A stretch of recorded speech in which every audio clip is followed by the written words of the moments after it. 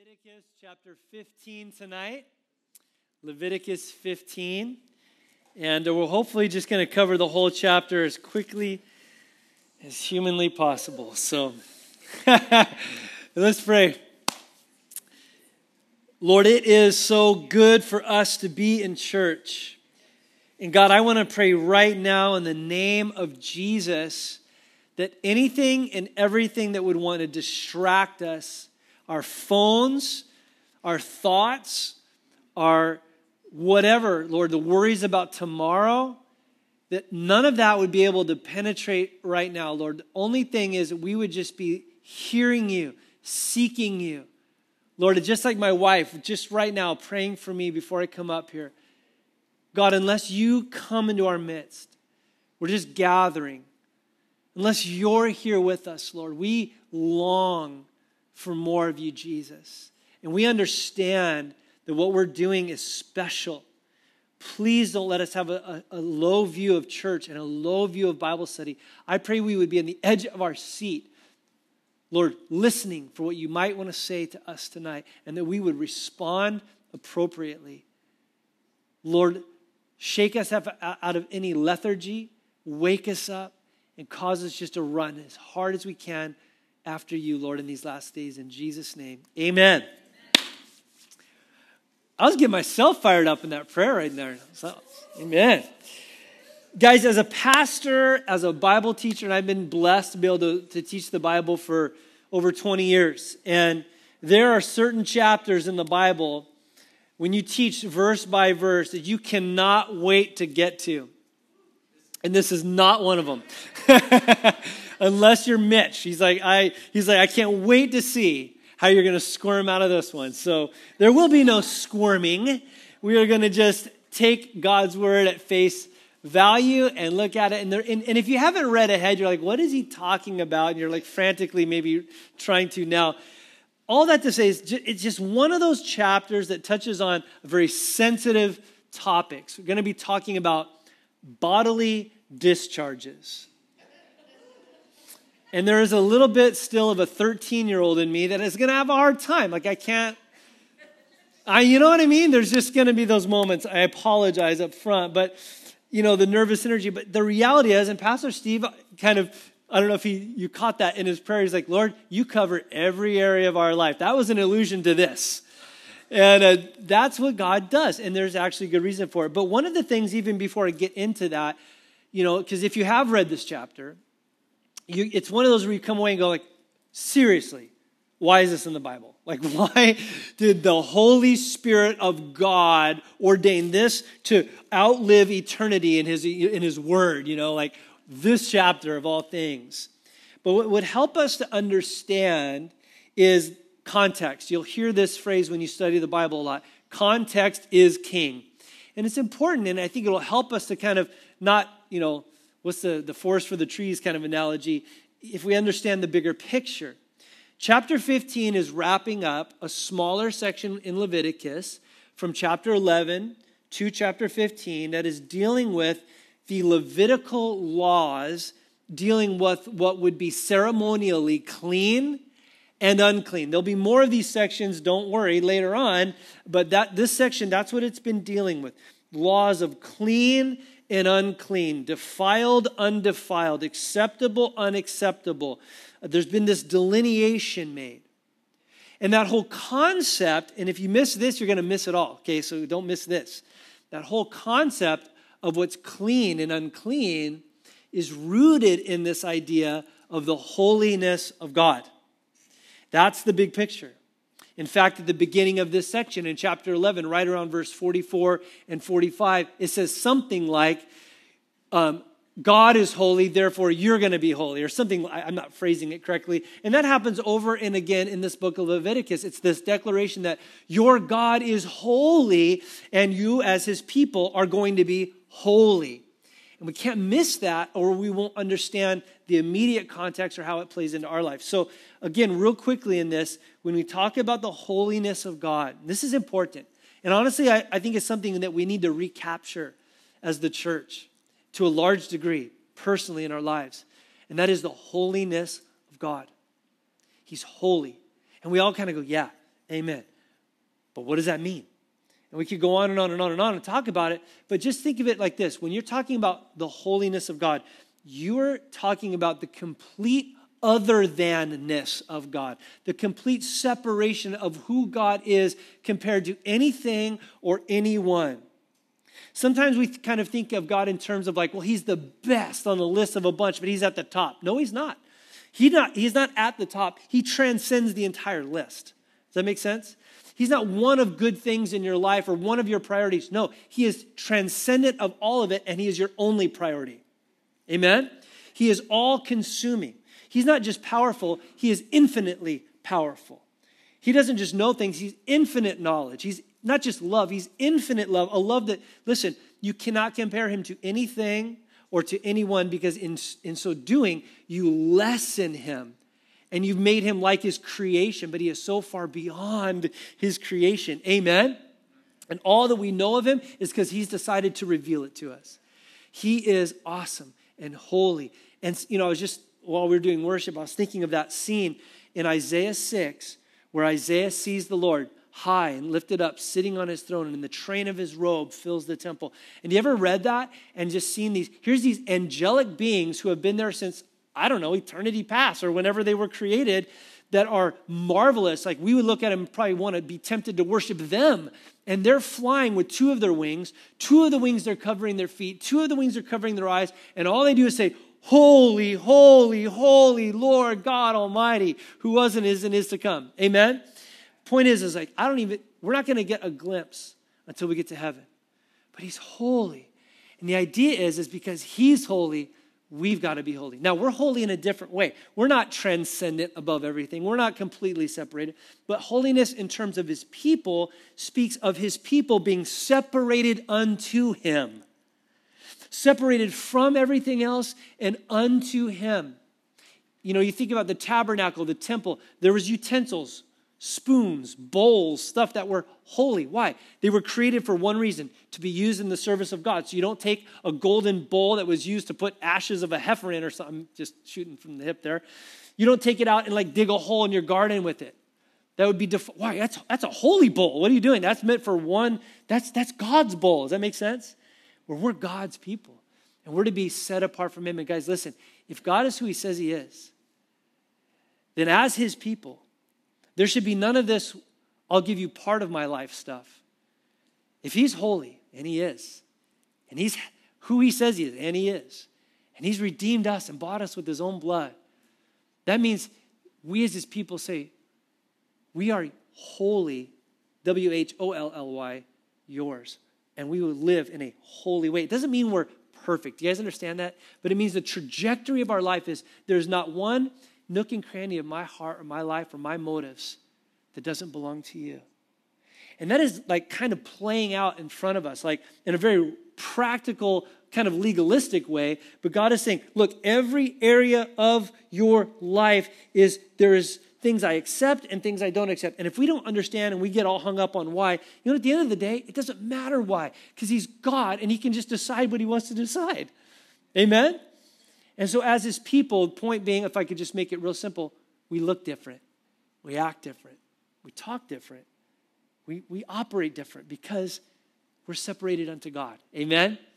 So I was passionate about this because it just hit me again today. God, is there any area in my life that I'm treating you like a supplement to my life instead of the supreme one of my life? God, if I treated you like at the top of the list instead of just everything? God, is there any area of my life that I withheld my finances, sexuality, thought life, anything, any area of my life that I've held back? Or am I wholly yours because you're a holy God? May God examine your heart tonight, and mine too, as part of this whole process. Now, okay, having said that, clean and unclean, the holiness of God, that's kind of where this falls. So God is dealing with every area of their life, and now he gets into, he's talked about food. He's talked about like contagious diseases, other regulations. Now he's talking about bodily discharge.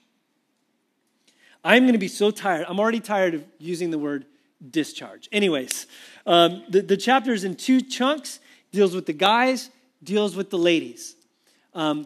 He's going to deal with normal and natural discharge and abnormal discharge, and how that all fits into what's clean and what's unclean. And believe it or not, we're going to see Jesus in all this. So hang in there.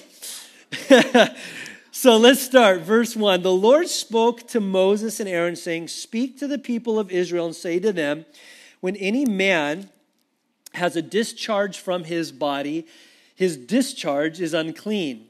And this is the law of the uncleanness for his discharge, whether his body runs with his discharge or the body is blocked up by his discharge, it is his uncleanness.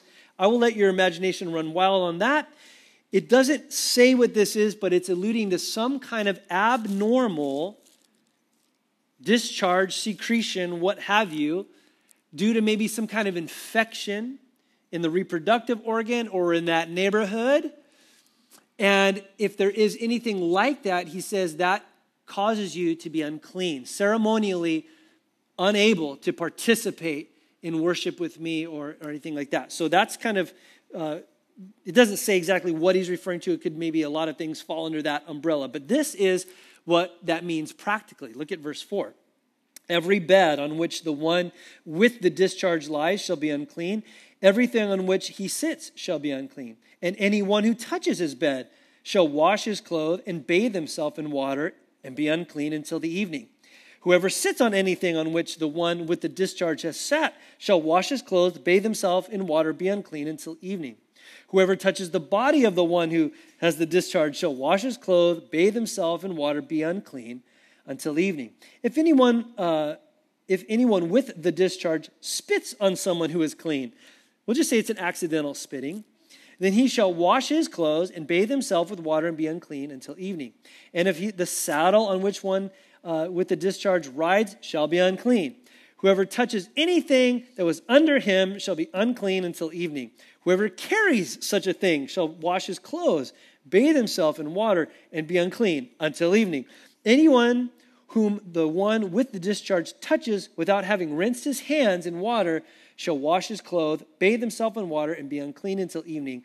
And the earthenware vessel that the one with the discharge touches, like a cup or whatever, shall be broken, and every vessel of wood shall be rinsed with water. Do you get the idea there? Guys, anything, if a man has this particular issue in his life, anything he touches, anyone he touches, anyone that touches anything he's touched is considered unclean ceremonially until evening. I just want to point this out too. Isn't it interesting the precautions that they went through? Did you notice that? Washing of hands, washing of the materials. If it's an earthen vessel, which is porous and would absorb bacteria, break it, don't use it again. Wash this, bathe in that, bathe your body. The reason I point that out is, guys, this is thousands of years before the discovery of germs and bacteria and knowing how to treat infectious diseases. We're all very familiar with infectious disease talk, right, at this point in our life. I just love the fact that God was way ahead of the curve on how to deal with all this stuff. Amen? And I like that because, in modern science, we discover things that God has been already known about and been practicing for millennia. And then as people, we discover what God has already said to be true and then take the credit for it like we came up with it. But all along, God knows what he's doing. Clearly, there's some hygienic, wonderful principles in here, but there's also some spiritual stuff we'll talk about in a second. Let's look at what happens next. Verse 13.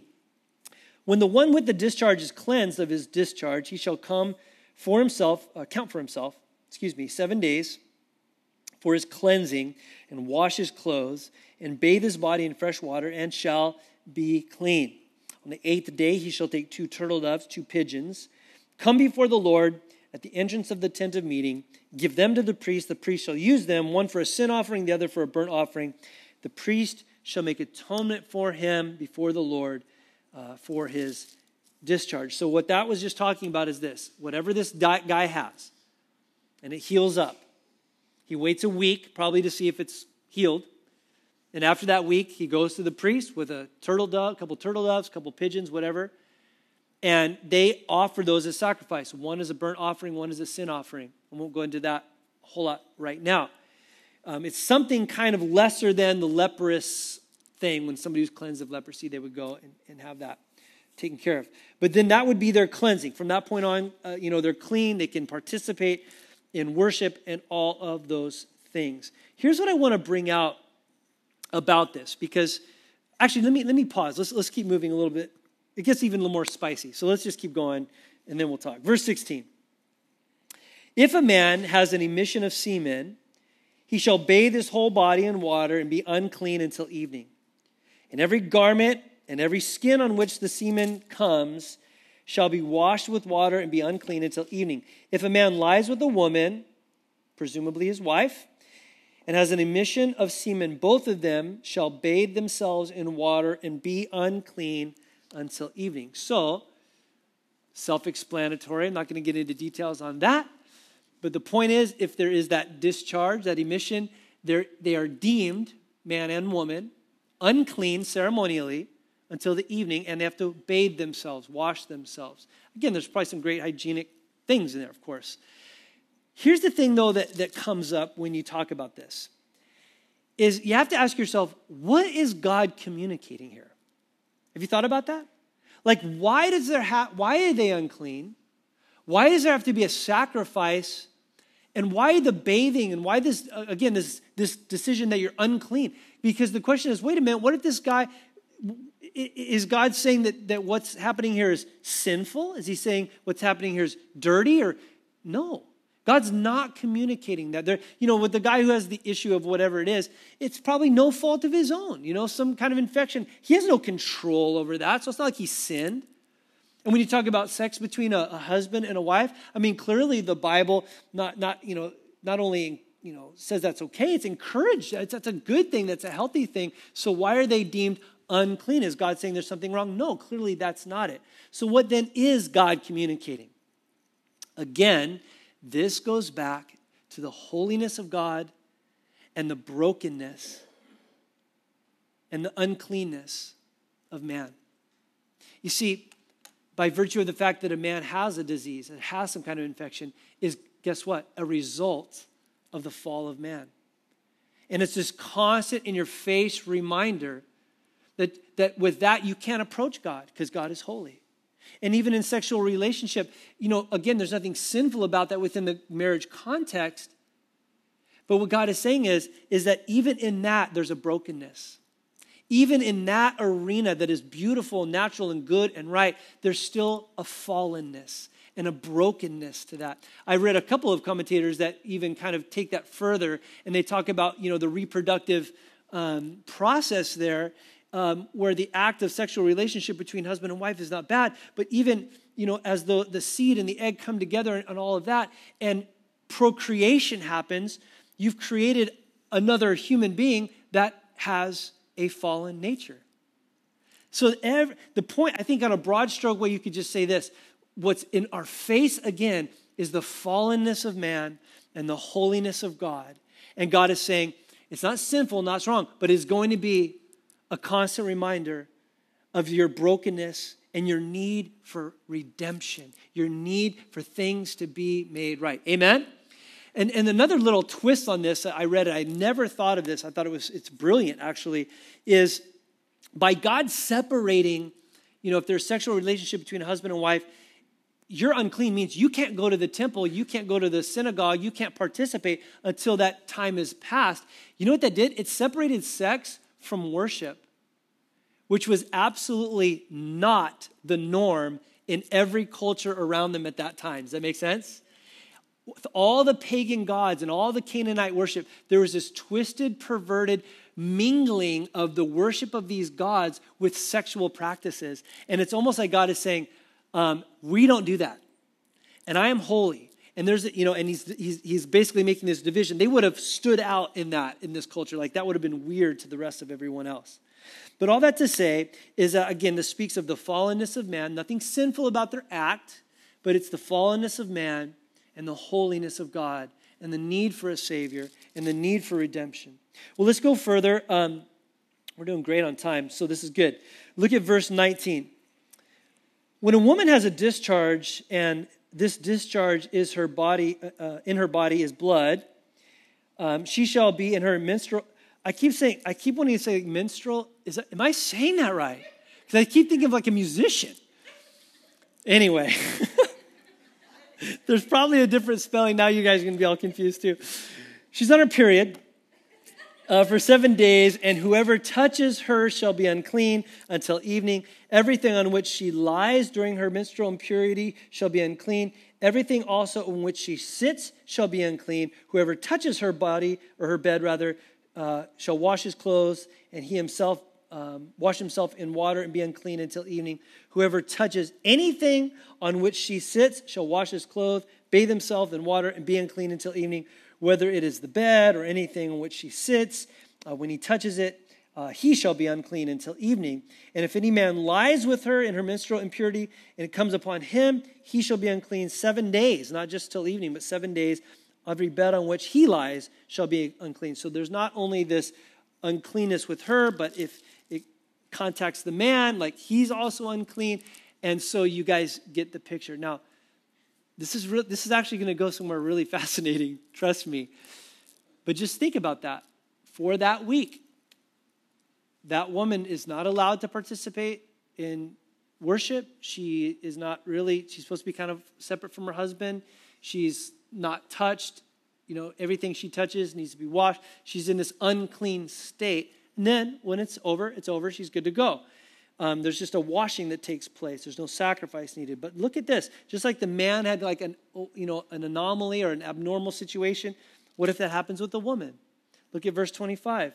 If a woman has a discharge of blood for many days, not at the time of her menstrual impurity, or she has a discharge beyond the time of her impurity, listen to this phrase. It's going to come up again. Listen. All the days of her discharge, she shall continue in her uncleanness, as in the day of her impurity, she shall be unclean. So I know it's self-explanatory, but I just want to drive it home for a second. If there's something else going on, some other health issue with this woman, and she's hemorrhaging, and the point is that for as long as that is happening, she continues in that unclean condition that was just described when she's going through her monthly period. Okay, so just tuck that away. You're like, that's great info. Just needed that tonight. But just hold on to that. So, verse 26, same kind of list as with the guys. We'll go through it pretty quickly. You'll get the idea. Every bed on which she lies, all the days of her discharge shall be to her as the bed of her impurity. Everything on which she sits, unclean, as it is unclean in her menstrual impurity. Whoever touches these things is unclean, and shall wash his clothes, bathe himself in water, be unclean until evening. But if she is cleansed of her discharge, so that she's healed from this, she shall count for herself 7 days, another week, and she shall be clean. And on that 8th day, she'll take 2 turtle doves, 2 pigeons, bring them to the priest, to the entrance of the tent of meeting, and the priest shall use one of them, one of the offerings for a burnt offering, and the other for a sin offering. And the priest shall make atonement for her before the Lord for her unclean discharge. So kind of same thing. Week goes by. By the way, the 8th day is the number of grace in numerology. It's like the new beginning. And so it's like she's healed from it. She waits a week. She brings these sacrifices. She washes. Good to go. Okay, let's keep moving. Now in verses 31 through 33 is just kind of the summary of everything that's just happened. So verse 31. Thus you shall keep the people of Israel separate from their uncleanness, lest they die in their uncleanness by defiling my tabernacle, which is in their midst. So again, guys, there's that picture. God, remember the setting. They're in the desert. The tabernacle has been built. They're hearing the law while they're looking at the tabernacle with a pillar of fire by night and a pillar of cloud by day. Something of God's tangible presence in front of them. And he's like, look, I'm telling you, I'm giving you these rules so that you don't come into my presence in an unclean way and die.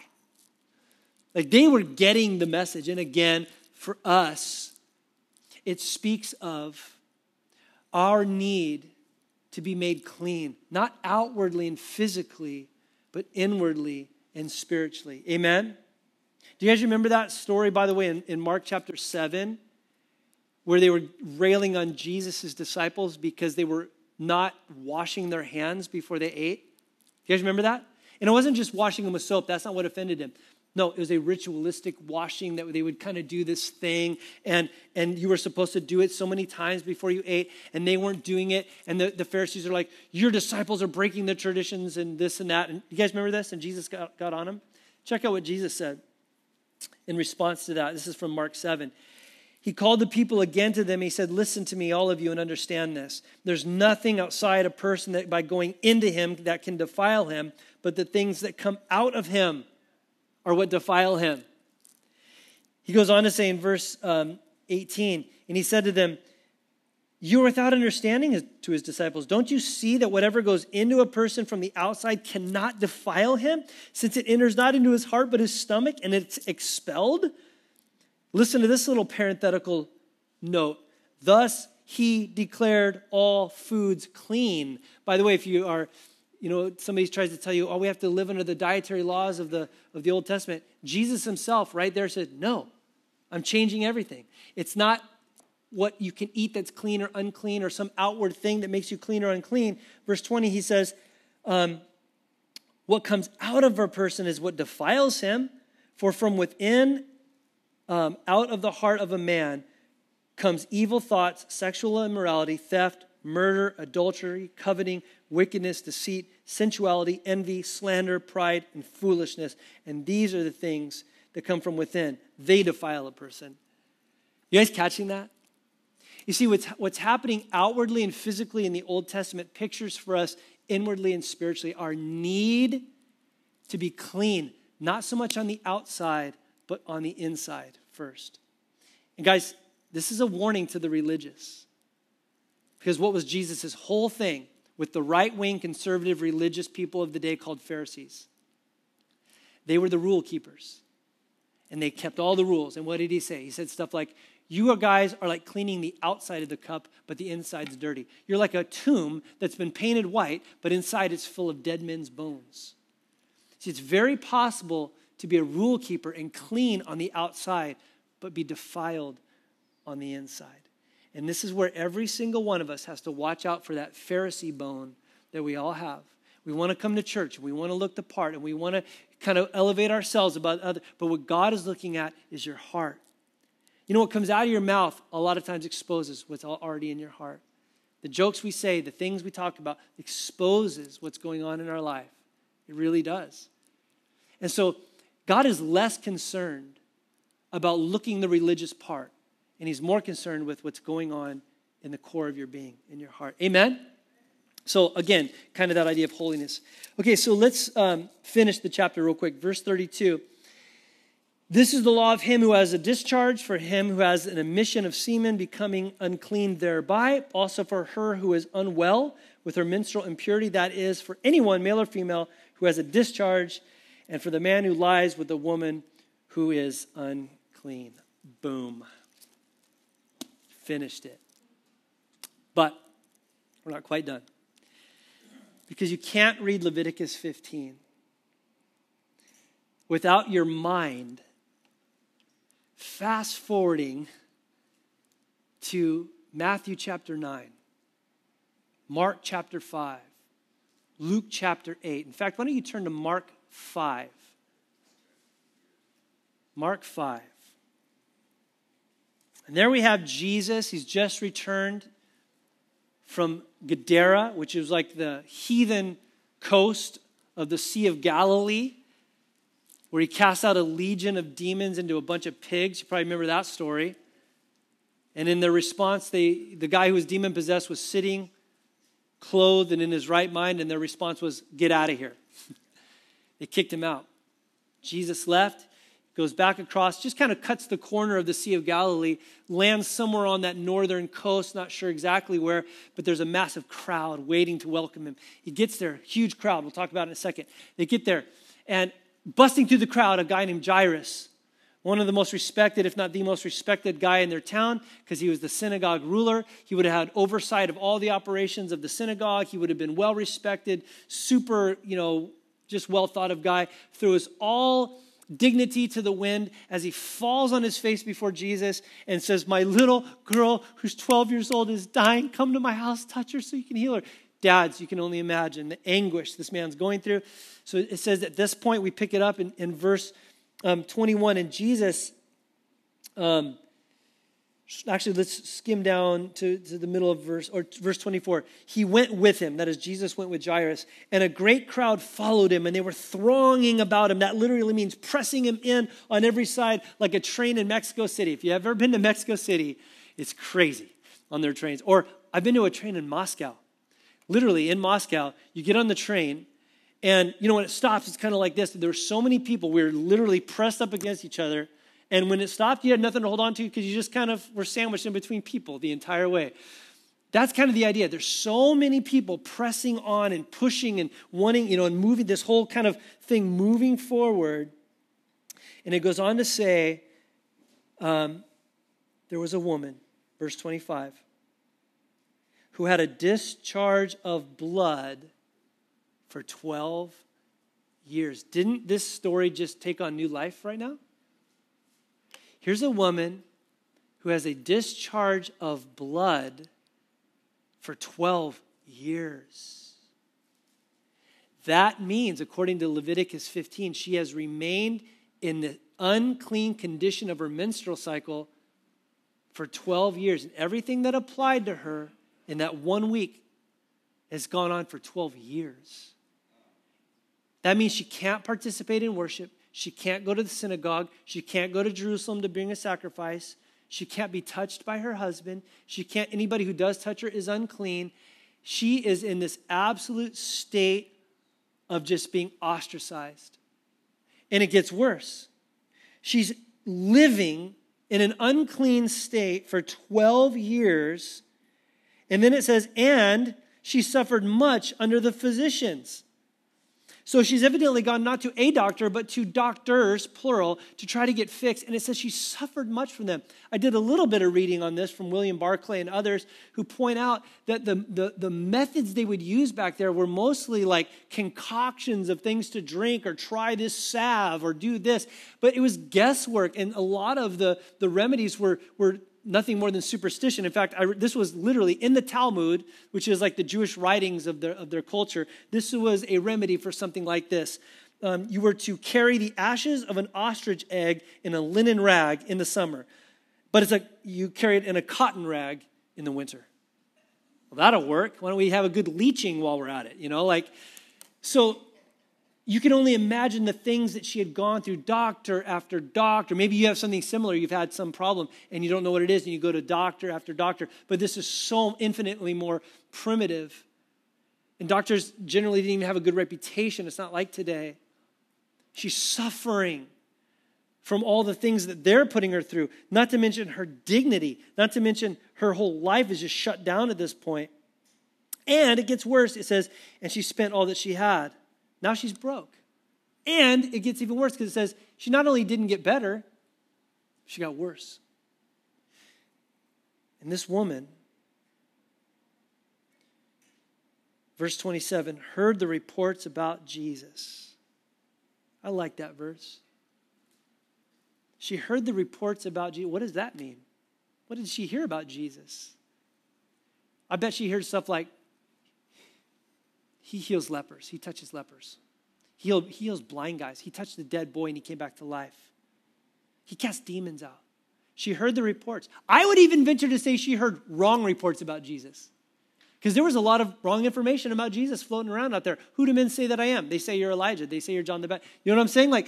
She probably doesn't even really understand who Jesus really is. But she hears about this guy, Jesus, who heals people and raises the dead. And what does it say? She came up behind him in the crowd and touched his garment. For she said, that is to herself, if I touch his garment, I'll be made well. Think this through, ladies and gentlemen. The crowd is pressing on Jesus. There's no room. You're bumping into everybody. That means everybody she's bumping into, if they knew it, she's making them ceremonially unclean. And she's about to go up to a rabbi who some are calling the Son of God. And she's going to touch him, just his garment. That one, by the way, has another little superstition added to it because they thought the garment spoke of their authority. And if I could just touch that, there's nothing magical about his garment. But in her faith, in her determination, in her limited understanding of Jesus, at least knowing he touches and heals people, I'm going to push through the crowd. She's making everybody else unclean. No doubt about it. Their plan that she had was to touch and run. Dine and ditch. She was not going to stick around. Her plan was to reach through somebody else's armpit or something unseen, touch and see what happens, and get the heck out of there so as not to be detected what she's really up to, because she could get in huge trouble. Does that make sense? But she touches him. She touches him. The unclean touching the only clean one. And immediately, verse 29, she was healed from her disease. Verse 29, the flow of blood dried up, and she felt in her body that she was healed from her disease. She touches him, and probably even to her surprise, somehow inside she feels it. And she's healed instantaneously. But that's not all that happens. Jesus perceived in himself that power had gone out from him. Immediately, he turns around to the crowd and says, "Who touched my garments?" And his disciples said to him, you see the crowd pressing around you, and you're saying, "Who touched me?" He didn't even say, "Who touched me?" He said, "Who touched my clothes?" He looked around to see who had done it. And the woman, knowing that what had happened to her, came in fear and trembling, fell down before him and told him the whole truth. In Luke's account, it says she told him why, the whole story. And he said, "Daughter," that's a very endearing term. It's such a tender term in the Greek language. "Daughter, your faith has made you well. Go in peace and be healed of your disease." I love this story, you guys. She reaches out, touches him. She immediately feels the healing. Jesus evidently feels power going out of him and stops everything and says, whoa, guys, hold up. Hey, Peter, slow down, bro. Who touched my clothes? Can you just see that this actually happened? Like, the disciples are like, has he eaten today? Like, does he need a nap? Like, is he in his right mind? Like, and they're like, they call him out. They're like, "Jesus, you see the crowd, right? We're all touching your clothes." But what I love is, and we don't get a timestamp on this, it says he looked around to see who had done it. He doesn't say, "Well, you're right." It says he's like, "Okay, quiet down." How awkward is this? Everyone's like, "What's he doing?" I don't know. And he's not leaving until he figures it out. Maybe he was there a minute.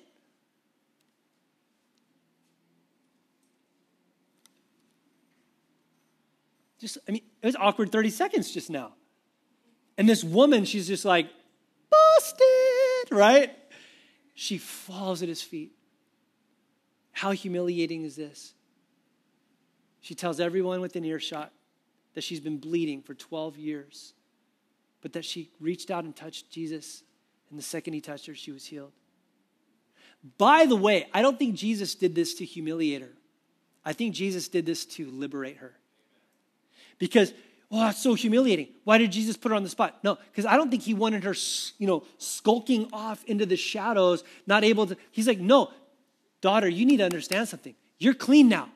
You don't have to be worried about being in the shadow. You're fully clean. You can fully touch people. You're totally clean, and you have a testimony now." He was bringing it into the light, not to shame her, but to liberate her and to use her as a testimony to the power of Jesus. Amen? We should never be ashamed of our past in that way, in that regard. I'm ashamed to talk about some of the things I've done. But you know what?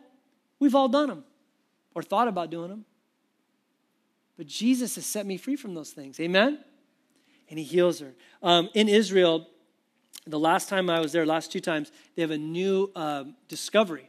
Magdala, right on the west coast of the Sea of Galilee, it is where Mary Magdalene was from. What's significant about that discovery is that they found the remains of a first century synagogue. So that's the time of Jesus. Like, Jesus taught in all of the synagogues on the Galilee. He would have, without a doubt, been in that synagogue. It is unreal. What's significant about that place is not only that, but they made it this kind of, apart from that, they made this massive, memorial type chapel thing. And some artist came in and they did a rendition of this story. And it's this massive mural as big as this wall. And all you see is ankles and feet from, the top down, and you see a finger reaching out. Just the artistry is amazing. It's just like the veins and stretching out, just trying to touch the hem of Jesus' garment. I was going to bring it tonight. I actually bought a print of it. It's unreal. Something about this story that just touches my heart. Jesus, the clean one, being touched by the unclean and making the unclean clean. There's two things, and I'll do this fairly quickly, but I don't apologize for going a little longer because it's important. Number one, I think we can learn a lot from why she came and how she came. Here's what I mean by that. Why did she come? She came, listen, because she was desperate. There was something in her that she could not fix herself. And she had come to the end of herself and the end of her effort, and there's now very clear that nothing she could do or anybody else could do or any amount of money could do. She needed a divine touch. She was broken and desperate and humble. That's why she came. And it also kind of bleeds over into how she came. She came with faith. I would even say an immature faith, a childlike faith. Because she just heard reports about Jesus. She did not have all the theological points about Jesus down. Does that make sense? He's some popular rabbi from Galilee who's doing a bunch of miraculous things. She wasn't all preoccupied with the hypostatic union and this and that. She just I think he's the guy that can help me. She came in faith. And those two things, desperation and faith, are lessons for us. Number one for me in this, and I can't not mention this, to me, isn't this a beautiful picture of salvation? Because in us, we have an incurable disease. And it's only when we come to a place when we realize there's no amount of effort on my part, there's no amount of money that can be spent, or good deeds, or some other mediator, or some other person, or some other religious system. There's nothing I could ever do in myself to undo the uncleanness in my spirit. I have to come broken and humble and desperate to God. Blessed are the poor in spirit, for theirs is the kingdom of God. It's the person who understands that they're spiritually bankrupt who is the one that is on the verge of salvation. It's the one who thinks that they're not that bad or compared to other people, or they're the ones that are the furthest from salvation because they're still trying to save themselves through their own effort. To be saved, you have to come and fall at the feet of Jesus, in a sense, at the foot of the cross, and say, there's nothing I could ever do. There's nothing I could ever buy. There's no amount of effort I could ever expend. I can come solely on the basis of your grace, and I need to receive the free gift of salvation that you're offering to me. Amen? And we got to come in faith. Salvation is a free gift that we access with the hand of faith. We don't do anything to purchase it, but we have to receive it. You can only do one of two things with a gift. Do you understand that? If it's Christmas and I offer you a gift, I paid for the gift and I'm offering it to you. You can do one of two things. You can either receive it or you can reject it. If you offer to buy it from me, you're going to offend me because it's something I want to give to you. And if you offer to pay God back through your good works, that's offensive. A, you can never do it, and B, it's something he's bought for you. Amen? And so you see the picture, we could probably go on. And so there's that lesson. And I think it's always good and right to see those pictures in the story because it's all about Jesus. It's all about God. It's all about what he's done. And like I said last week, we get it twisted and we start to make Christianity into stuff we got to do for God, when in reality, it's all about what he's done for us. And all that we do for him is a reaction to what he's done for us. Lastly, it's a picture, I think, of prayer in a lot of ways. How did she come? Why did she come? In desperation and in faith. I was thinking about this. A lot of people touched Jesus' garments, but only one came away with the healing. Because there was just a lot of other people that were in the vicinity of Jesus, bumping up against Jesus, but they weren't reaching out for Jesus. Does that make sense? We can do the same. We can be in the general vicinity of Jesus. We can come to church. We can do the stuff. We can follow, and I'm not trying to sound like judgmental about it. I'm just saying I fall into this so often where I'm like, I have this very casual, nonchalant, like following of Jesus instead of a desperate pursuit of Jesus. And there's things in my life that I need and I'm hungry for and I desire. And I think it's when we come with a sense of desperation. You know, a lot of times we don't even pray. You know why we don't pray? Because we still think we can make it happen. We don't realize that we can do nothing without Jesus. The lack of prayer actually is a spotlight onto where you are with Jesus. A lack of prayer communicates self-reliance instead of God-reliance. And the desperation can come a couple of different ways. It can come through crisis. And praise God, sometimes he uses crises in our lives where the bottom falls out or the business and I'm not saying those things are good. Our health goes down. But oftentimes, isn't it those things that drive us finally to our knees? And we just have to say, I can't do this. I can't do this. And finally, God goes, I know. And we stop kind of brushing up against Jesus and we start reaching out for Jesus, and there's a world of difference. And we got to come in faith. I am embarrassed at how my lack of faith when I pray. I pray sometimes and I pray and I walk away thinking, he's never going to do that. I think of when Jesus went to his hometown, and I hate this verse. It says, he could do not many mighty works there because of their unbelief. You know what that means? He wanted to do that dated me. He wanted to do amazing things in their midst, but their unbelief kept him from doing what he wanted to do. I don't fully understand that, guys. That's getting into some sovereignty stuff that blows my mind. But what I know is that at the end of this scene, what does he say? Daughter, your faith has made you whole. When's the last time you came in desperate faith to Jesus? And you may not even all totally understand everything there is to know about Jesus, but all you know is he's the only one that can fix this.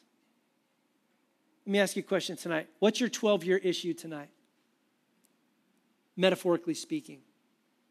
What's your 12-year, so to speak, issue? What's that thing in your life tonight that you've been trying to fix on your own, you've been trying to do in your own power, be it your marriage, be it your finances, be it your health, be it the healing of your psyche from wounds that happened to you as a child and abuse and things like that, and you're trying to just muscle through.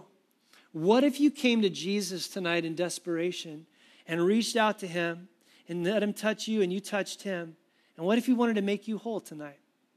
See, Jesus is the same yesterday, today, and forever. Amen? I am not preaching health, wealth, and prosperity, nor am I saying that he will heal you instantly every time. I'm not saying that. But I am saying this. He might. He still does that. Guys, look at me. Do you believe that? Do you believe that our Jesus raised from the dead and that he's alive? This is not a game. He's risen. Our Savior's alive. Like, whatever you're going through tonight, he can fix it. Or he can give you the grace to muscle through it. Either way, he's the answer. And yet we come in, and I'm saying I'm at the front of the line. I'm not pointing at you guys. You hopefully know me better than that. But if you're like me, I can come in and just be so casual in my worship. Shame on me. Shame on us for being so casual in our worship sometimes. And in the way we come to God. When's the last time you just got on your face and you fell down before him and you're like, God, I need a touch from you tonight. You understand what I'm saying? He does this stuff still. I've already given my disclaimer, but I feel like the need to do it again. Like, I'm not saying that this is some formula and he'll heal you every time. I'm not saying that at all. But what I am saying is we've gotten too smart for God. And we've forgotten that Jesus can do anything. And he's the only one that can. And what do you need tonight? This is the part of the story that all week has just been getting at me. And I felt kind of scared coming in tonight because of this, because I feel like the Lord wants to touch somebody tonight in a special way. And I keep thinking it might have to do something with, and I don't know if this is a word of knowledge or just my own thoughts, I'm thinking it has to do with some kind of childhood hurt and some kind of wound that is crippling you and that the Lord can touch in a moment. And so what if we just took a couple moments tonight and just prayed? Right where you're at, you can go to your knees. If you feel like comfortable, come up and get on your face. I'm going to ask Pastor Steve to come up. I'm going to ask Bob to come up and just kind of be up here. Pastor Keone too, like come up and just, if you want somebody to pray with, they would love to pray with you. Jean, would you come up too? Just pray for ladies too, maybe if you want a lady to pray with. My wife, would you, if you can, come up and just pray with somebody. Anna, didn't see there. Come up too. But if you want somebody to pray, there'll be people to do that. But if you just want to pray by yourself, come and do that too, okay? Does that make sense, you guys? Yeah. Desperation, humility, faith. That's our Lord. Father, we thank you. We praise you so much for who you are, what you've done. And God, we believe that you're Jesus. You're the same yesterday, today, and forever. And I pray in the name of Jesus Christ right now, Lord, you would just move in this place. Lord, I don't know if you will or not, but Lord, we're going to come and push through the crowd. We're not going to let other people keep us from you. We're not going to let our own pride keep us from you. Oh, I don't want to go up front. I want people to see me with the need. Lord, help us to put all that stuff to death and just get real with you and come in desperation and in faith. And I pray you would touch and heal people emotionally, physically, spiritually tonight. In Jesus' name, amen.